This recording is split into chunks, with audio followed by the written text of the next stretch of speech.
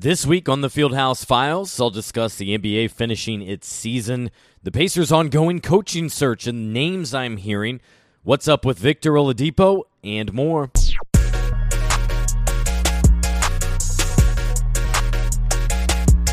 And welcome into another episode of the Fieldhouse Files, the podcast where I take you behind the scenes with the Pacers, talk to individuals on and around the team, and tell you what you need to know.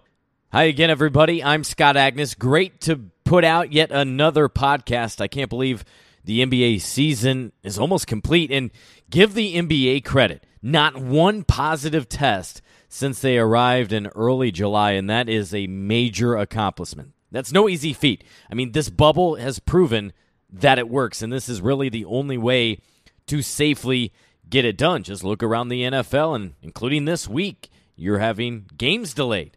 And the Tennessee Titans have had dozens of cases to this point. Several teams affected, multiple games postponed. So the bubble is the only way you can completely get it done, and that's a big testament to the NBA, the league. They had people down there several weeks before anyone else at the start of July, even before everyone arrived around July 7th. And then to those teams, and how every team had to hand select one individual to kind of be ahead of their health and being tested and making sure that everybody got tested, and the players and coaches for going along with that.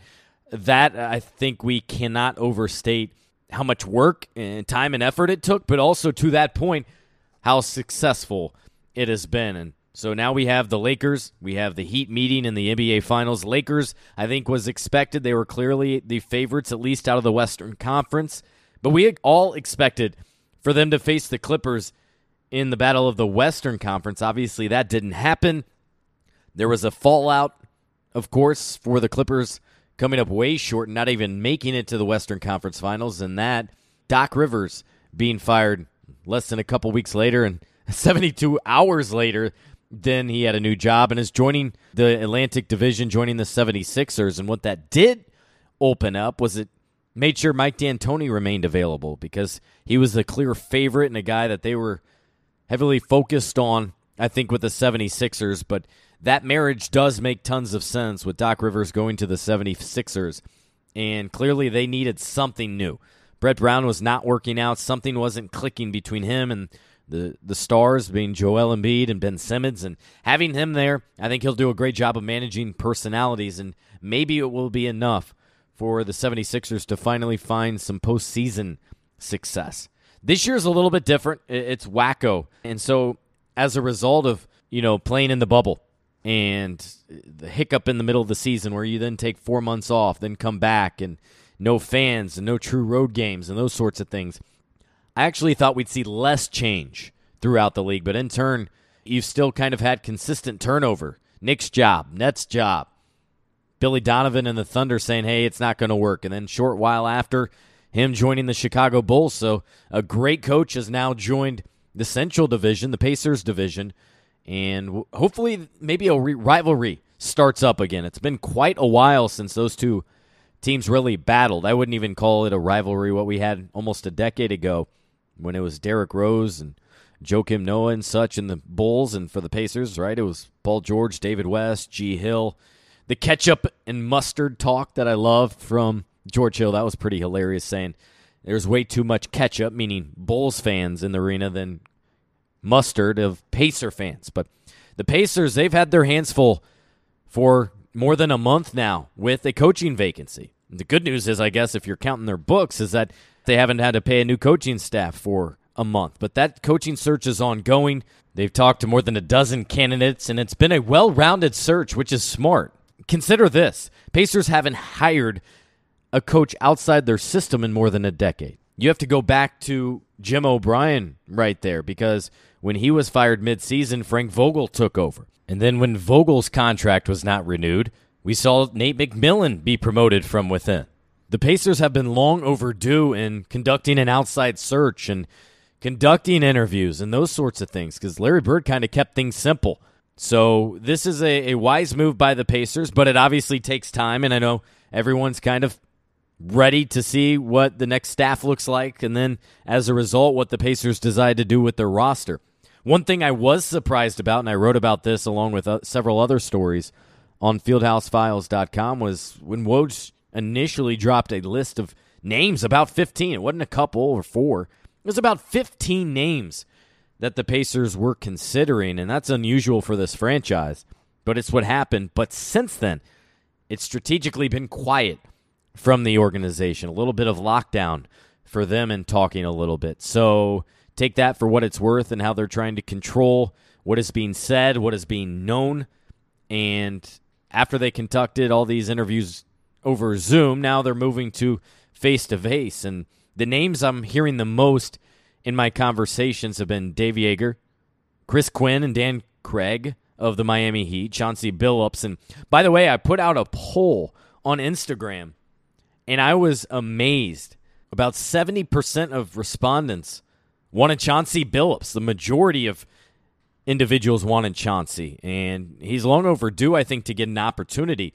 I think the one argument against him, really the only argument, is that he hadn't paid his dues, that he hasn't proven to be a good coach, or a coach at all for that matter. He retired and has got into TV. He does work with ESPN. He was a color analyst for the Clippers TV broadcast. But a lot of these guys, Steve Nash is an exception, and obviously his pedigree is much better, but still, he wasn't willing to be an assistant coach like some others, like a Ty Lue, and now like Jason Kidd.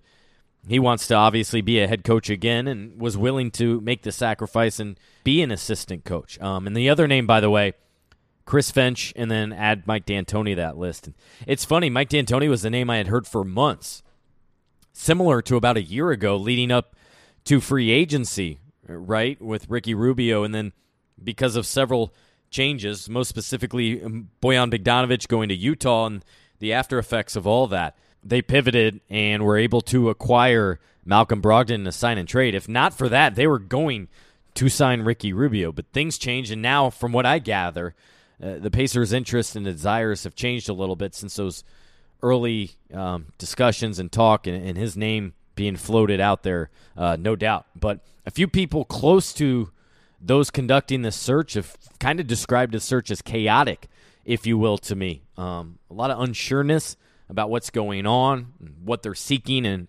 also one thing that everyone involved around the search wants to know is how much is owner Herb Simon willing to pay? Because this is not going to sit well. If you've looked around and been paying attention, Malls aren't doing too well, and the Pacers certainly aren't right now ready to contend for a championship. And by the way, Nate McMillan's already on the books for next season. They gave him that extension a month before firing him. So how much is he going to be willing to pay? Market rate, is he going to prefer to go down the assistant road for first-time head coach because you can get a bargain, or is he wanting and willing to pay a little bit more of a premium for a proven coach, for instance? Don't have those answers just yet. Hopefully we will here in the coming week or so. But several of these names are intriguing, and to tell you the truth, maybe you'll even see a couple of them. But Dave Joerger, he's just a guy, personality-wise, I just don't see as a fit for this franchise. I like Dan Craig. Chauncey Billups makes a lot of sense, and as does Chris Finch. And keep in mind, a lot about the NBA is it being a small circle in previous relationships and history on top of where you came from and can bring to the table. The thing that may be most interesting to me over these last several weeks is how I haven't heard a thing about any of the San Antonio assistants or former San Antonio assistants. And why that's notable is I know the Spurs is a franchise that Kevin Pritchard admires, looks up to, wants to simulate and be like and replicate some of that success. He actually worked there and looks up to R.C. Buford for their level of consistent success. So obviously we know those are two of the most private organizations, so they'd be able to keep it quiet. But I'm a little bit surprised that nothing has got out about some of these current and former Spurs assistant coaches that are due for an opportunity to run a team. Nothing just yet. One thing is becoming more and more clear is it sounds like Dan Burke won't be back, and that's unfortunate, but it doesn't sound like it's his choice. He's been assistant with the team since Larry Bird hired him back in 1997. He's essentially the defensive coordinator, essentially the associate head coach. I don't think he ever here recently has had aspirations to be a head coach. He's just pure basketball, no nonsense. Let's watch film. Let's get better. But does not seem like he's being made a priority to be brought back. And if they choose to retain an assistant, my sense is that it'll be Bill Bano. He's most likely. He's tight with Kevin Pritchard. We know that matters. He's the one who works regularly with Domantas Sabonis, Pacers All-Star, and he actually usually spends much of his offseason traveling with Domas. Bano's not married, doesn't have any kind of serious relationships, and so he kind of has that freedom, that ability to do what he wants, go where he wants, hang out where he wants, and so who can blame him? Hanging out in L.A., also working with Sabonis, and he even had plans to go visit Sabonis overseas and spend significant time with him last summer, but then he had a death in the family, so that kind of changed his plans there. But those are some of the key reasons why, if they keep assistant, Bano seems like he would be most likely. Now, one of the big pressing points here in the last week or two has been Victor Oladipo, and we still don't have any clarity about where he stands. Does he want to be brought back, and more specifically, does he plan to be here for the long term? And before I go on any further, let's hear what he had to say here recently, because on the final day of September, just before the NBA Finals tipped off, meaning about 15 minutes beforehand, Instagram with a notification, hey, by the way, Victor joining Fat Joe on Instagram for an IG Live. Not exactly what I'm ever expecting, but we all know music industry, Fat Joe's success. It seemed like about a decade ago, and Victor continuing on, loving music, obviously having an outstanding voice. So first, take a listen to this key 2-minute sequence. Would you make a choice to stay or go to a team where you're just a star, or do you want that hardware, Victor? I don't know, man. That's where it gets tough, you know. It's like picking your poison. You know what I'm saying? Sometimes you can have the best of both worlds, but sometimes you can't. Man, anybody who know me, man, I'm all about winning, and I feel like that's what you're defined as in this game. You know, I don't. A lot of people say they don't play for the money, but that's what I live and breathe by. Like, I just want to be the greatest. I want people to talk, to have my name amongst the greats. And in order to do that, you got to get rings. You got to have trophies. You know what I'm saying? Not saying like Charles Barkley ain't a great player, but, you know, at the end of the day, I want to be able to show my kids when I have them how great of a player I was. And in order to do that, you got to show them some hardware. So that's what I'm locked in on doing, man. I want some hardware, and I want a lot of hardware. You feel me? So smart choice, and you deserve it because you are beyond a superstar. You're an exceptional player, bro. Thank and you, it was hard watching you hurt. You watching your team, and your team is tough. Those guys are tough. Thank you. You know what I'm saying? Your whole team is tough. You Yes, know, sir. Indiana got a tough team, and but just the fact that you already see it though. This is different back in the day. You see Charles getting clowned every day on TV. You're like, nah, I don't want to be that guy. Mm-hmm. You know, I don't want to be that guy. And so you haven't made up your mind if you coming to New York City, huh? I knew that question was coming. I don't know what you're talking about, man. I don't know what you're talking about. I'm a pacer, man. I'm a pacer, dog. I'm a pacer. So all these other rumors, I can't control the rumors, man. I'm just focused on my knee. Do you hear rumors sometimes to say to yourself, like, where the hell they heard that at? Man, all of the ones on the internet, I don't even know where they come from. I'm just, in the background working on my knee, trying to get right for next year. Yeah, not good, right? Not very reassuring. And for one, if he wanted to quiet any kind of rumors, reports that continue to be out there, and they have been out there for more than a year, right? 1 year ago, the Pacers were in India right now. And by the way, that seems like 4 years ago.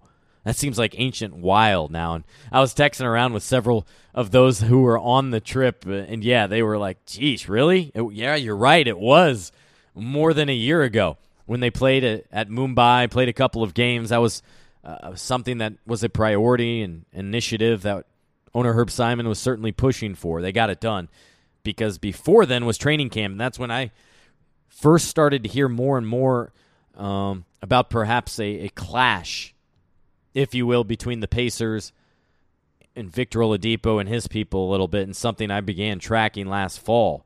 Seems to be ongoing, and we don't know, again, for sure if he's dead set on moving on, but what we do know is that every indication is that he isn't growing roots here, that he's kind of moved on in that respect, right? If you know you're going to be here, you're going to invest in the community. You're going to invest in real estate. You're going to invest in property and other stuff, if you catch my drift. And some plans that were in the works backed away a little bit, and they pivoted a little bit, which suggests to me kind of the mindset of him and others, where he stood in all that. And right now we all know he's going into a contract year. It pays him a hefty $21 million, and then he wants to get paid. And in the first part of that clip, that's one thing that was noteworthy, right? And for full context purposes, obviously they were talking about Charles Barkley and how he's remembered and how he never won a championship. And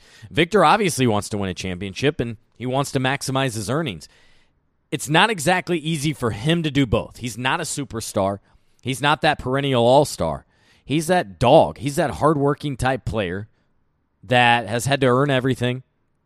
He wasn't scouted in high school. The only reason Tom Crean found him at DeMatha was he was there to scout somebody else.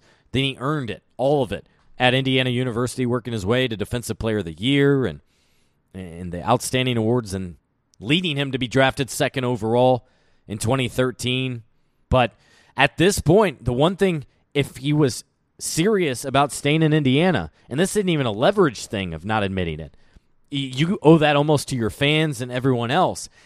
If that's how he felt, he planned to stay in Indianapolis and with the Pacers, who have been good to him, is you would have said, hey, this is where my future lies. You would have admitted how much this franchise and this city and these fans, those sorts of things, mean to him. In an unassuming way, just speaking from the heart. But he didn't. He just he had that awkward laugh that we've seen more and more when he doesn't want to tell the complete truth. That happened a couple times, I noticed, in the bubble, and observed several different times here in recent months. He's mostly laid low, but he did go on this IG Live with Fat Joe and also talked about his goal to win a championship, and at least in the near future. He's now 28. I don't see that happening here in Indianapolis in the next 2 years, which would seem that his focus has to be elsewhere. In doing so, would hope that the money would come along with it. And we just don't know, because he hasn't been 100% since he got injured, and that was a significant injury, and that wasn't anything regular, right? Was not an ACL, was not a badly sprained ankle or anything like that. That was a ruptured quad tendon. Does not happen very often, doctors told me, in anyone under 40, especially even pro athletes. So that's something he's still coming back from, and that's why this season is incredibly important for him, whether it's in Indiana or elsewhere. He's got to show himself and other teams what exactly he can do. Can he get back to playing at an all-star level? In the, 19 games he played this season, he did not, but nor did I expect him to. So I don't hold that. You shouldn't hold that against him. This was a season for him to get comfortable, get over the mental hurdle, which he even admitted is more than physical, and ease his way back into things to then ramp up for next year. And that's next year. We don't know when it'll start, by the way. Adam Silver said in a press conference here over the last week, just before the NBA Finals, that Christmas dates that we all kind of expected, we can kind of throw those out in January at the earliest.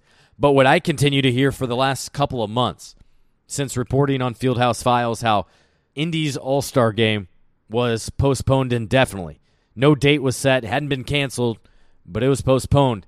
Going back since then, seemed like March was probably the earliest date, because keep in mind, it is incredibly valuable and thus important for the NBA to have games again with fans. I mean, it's worth millions each game for the Warriors inside their brand new Chase Center, and it's not that lucrative for the Pacers and other franchises, but it has similar effects. And so even if they have to do half capacity or 75% or shorten the schedule, having games in front of fans, it seems like the most likely and it certainly is the most preferable option after doing this bubble. And the only regret Adam Silver was admitting was maybe giving these guys during the bubble a break, whether that was 2 or 3 days off between a significant portion of the games or maybe a week or two, and allowing them to go back home, because it's clearly been a mental toll for those players, coaches, their families, NBA personnel and such. And nobody's been through this before. You wouldn't know exactly what to expect or what's the best option. But I appreciate Adam Silver, the NBA commissioner, admitting that and speaking his truth and what he's observed and been hearing through all of that. Those conversations will continue. And in a key summer like this one, shouldn't he spend some time in Indianapolis? I get this is the players' time, coaches' time. They can spend it wherever. But I think it would be helpful, and I've seen with players in the past how beneficial it truly was. Immediately, Lance Stevenson, C.J. Miles come to mind. They spent 2 summers in a row every single day in the gym and just working out in front of personnel, using team facilities. They made that leap because of that. And as Victor works his way back to 100%, I think it would be helpful for him to spend more time. He's 28, single. Like, of course you want to be in Miami in the warm weather, but what if he came here for 2 weeks or spent a month and then went back to Miami? I'm telling you, it would be valuable and go a long way with the franchise and truly be helpful, I think, to him, both rehabbing, becoming more comfortable with the franchise and the new players. Remember, he joined a team last year that had 9 newcomers, so he's still trying to figure them out, and they're trying to figure him out. Plenty of more Vic talk coming up in future episodes, I'm sure of that, so we'll move on there. But I didn't exactly like what I heard from them because he had a chance to own his message, whatever he wanted to say, and really passed up the opportunity and laughed it off. And I wrote all about it at fieldhousefiles.com. And my biggest takeaway on top of that and what I observed from him over the last 6 months is he's got to find that joy again. I didn't see him smiling, laughing, singing, whistling throughout the facility. And I get it was a serious injury.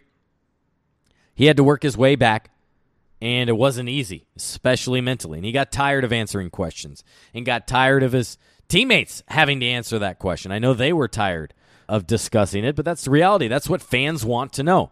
How's he doing? How's he progressing? When will he play again? And what do we expect to see from him? That comes with the territory and in part why these players are paid so much. I didn't see that smile and personality come out and shine through after games or during practices as much. He seemed to be a little bit more guarded and not play with that joy. So that's what I want to see him recapture. Maybe it's this offseason, something so silly that could bring it back to him. But that's one thing I'm keeping an eye on is where is the joy? All right, I'll wrap up this short podcast episode. No guest this week. I wanted to catch you up on what has been going on with the Pacers, what I have learned in my reporting. And I think moving forward, you're going to like some of the episodes I have planned, including with a couple former Pacers, like a Joe Young. We already recorded that. Get this, he was in China with all this coronavirus and had an outstanding year, dropped, 50 points and 70 points in a game. Really wants back in the NBA, so that was a fun discussion with him. I plan to talk with Orlando Johnson, as well as a couple other former players, in addition to covering this coaching surge, where Victor's at. We'll have the draft coming up in November. That's about the only NBA date that is set outside of the NBA Finals, which will wrap up this week. Pacers currently do not have a first-round pick. Maybe they'll trade to get in it. But as of now, just a late second-round pick. And all these pre-draft workouts that normally take part at team facilities, right? The Pacers bring in usually just over 30 each May and June. Well, those are all done over video, and teams are allowed to watch that and break them down a max of about 45 minutes or so. Just a whole different world right now that everybody's having to adapt to. Also, one other note, this is pretty cool. College basketball, though, but Gonzaga and Baylor's men's basketball will help tip off the college basketball season. They're playing at Bankers Life Fieldhouse on December 5th. Now, no fans, which is a little surprising considering things have increased with capacity here, whether it be Indy 11 or Colts games here in central Indiana. But who knows what things look like in December, and I think they made the easy call. Let's just decide now, no fans. But the game will air nationally on CBS. Those two teams agreed to play, and then the Pacers and Indiana Sports Corp were really shopping around trying to get more games here in town, both for the economy and event staff and such. And so it's the first scheduled event at the Fieldhouse since the Big Ten tournament, all the way back on March 11th. And I remember sitting there in my Section 3 seat, row 3, when I got the alert from the NBA that Rudy Gobert had tested positive for COVID-19 and knew, hey, this might be the last time I'm in the Fieldhouse. And this, man, come to think of it, this is the longest time that I've gone without going to Bankers Life Fieldhouse since I worked there in 2003. Nearly 2 decades. I haven't gone, more than 6 months since going there for, Pacer game, Fever game, concert, comedy show. I don't know. Wow. That's pretty crazy to believe. Also, by the way, that college basketball game, that'll be special for Domantas Sabonis, who played at Gonzaga, Fever, first-round pick, Lauren Cox of Baylor, so that's pretty cool for them. It's the first event since phase 1 of renovations. 3 phases set at Bankers Life Fieldhouse. 2 more to go. But because of COVID and no events, get this, I'm told they're ahead of where they expected to be, and they've been able to move up some plans. That includes the brand new scoreboard is being part of phase 1. It also now includes upgrades like touchless faucets, bathroom fixtures, and other upgrades to food areas. I think a lot of those are COVID-related, and trying to simplify the process and have less touch points just out of precautions. And so that's pretty cool. Hopefully, we'll be able to get over to Bankers Life Fieldhouse for a tour to report back and also share some photos and videos. That's one thing I've really been pushing the Pacers for. Hey, there's little news right now. Let's talk about Bankers Life Fieldhouse and what fans can expect to see and what's being upgraded there. Keeping it in mind that that's paid all by taxpayers, that building, Lucas Oil Stadium and such. So they owe it to you guys to keep you updated. Well, that'll do it for this episode of the Fieldhouse Files. Do one thing for me. If you haven't subscribed, please do it. And also, if you haven't left a review, please take 1 minute to do that. To leave a review, you just simply go to ratethispodcast.com/fieldhousefiles. From there, quickly fill out a review. Let me know what you like about the show. Give me 5 stars, and I'll even read them on upcoming episodes. But those really help with the metrics. They help exposing this podcast and getting the word out to other Pacer fans that I think would really enjoy what I have to say and the guests that I bring on to take you guys behind the scenes, because that's important. I want to bring you with me. And right now we're all stuck at home, so it makes things a little bit more difficult, but we're back at it and plenty of news. And of course, my written work is at fieldhousefiles.com, free to read for now. And so you want to get in now while it is still free. Fieldhousefiles.com. Subscribe there. Give it a chance. If it's not for you, feel free to unsubscribe. I'm not offended, but I just want you to give it a chance, and I think you'll really like it. It's direct to your inbox, easy to read, no ads. It's simplified, and I think it is not the future. It is the current when it comes to news, because I know a lot of you are off Twitter or off Instagram, or at least significantly reducing your time, but that also makes it difficult to stay in the know. So stay in the know by going to Fieldhouse Files and subscribing to this podcast. Thanks again for listening, and I'll talk to you again next week.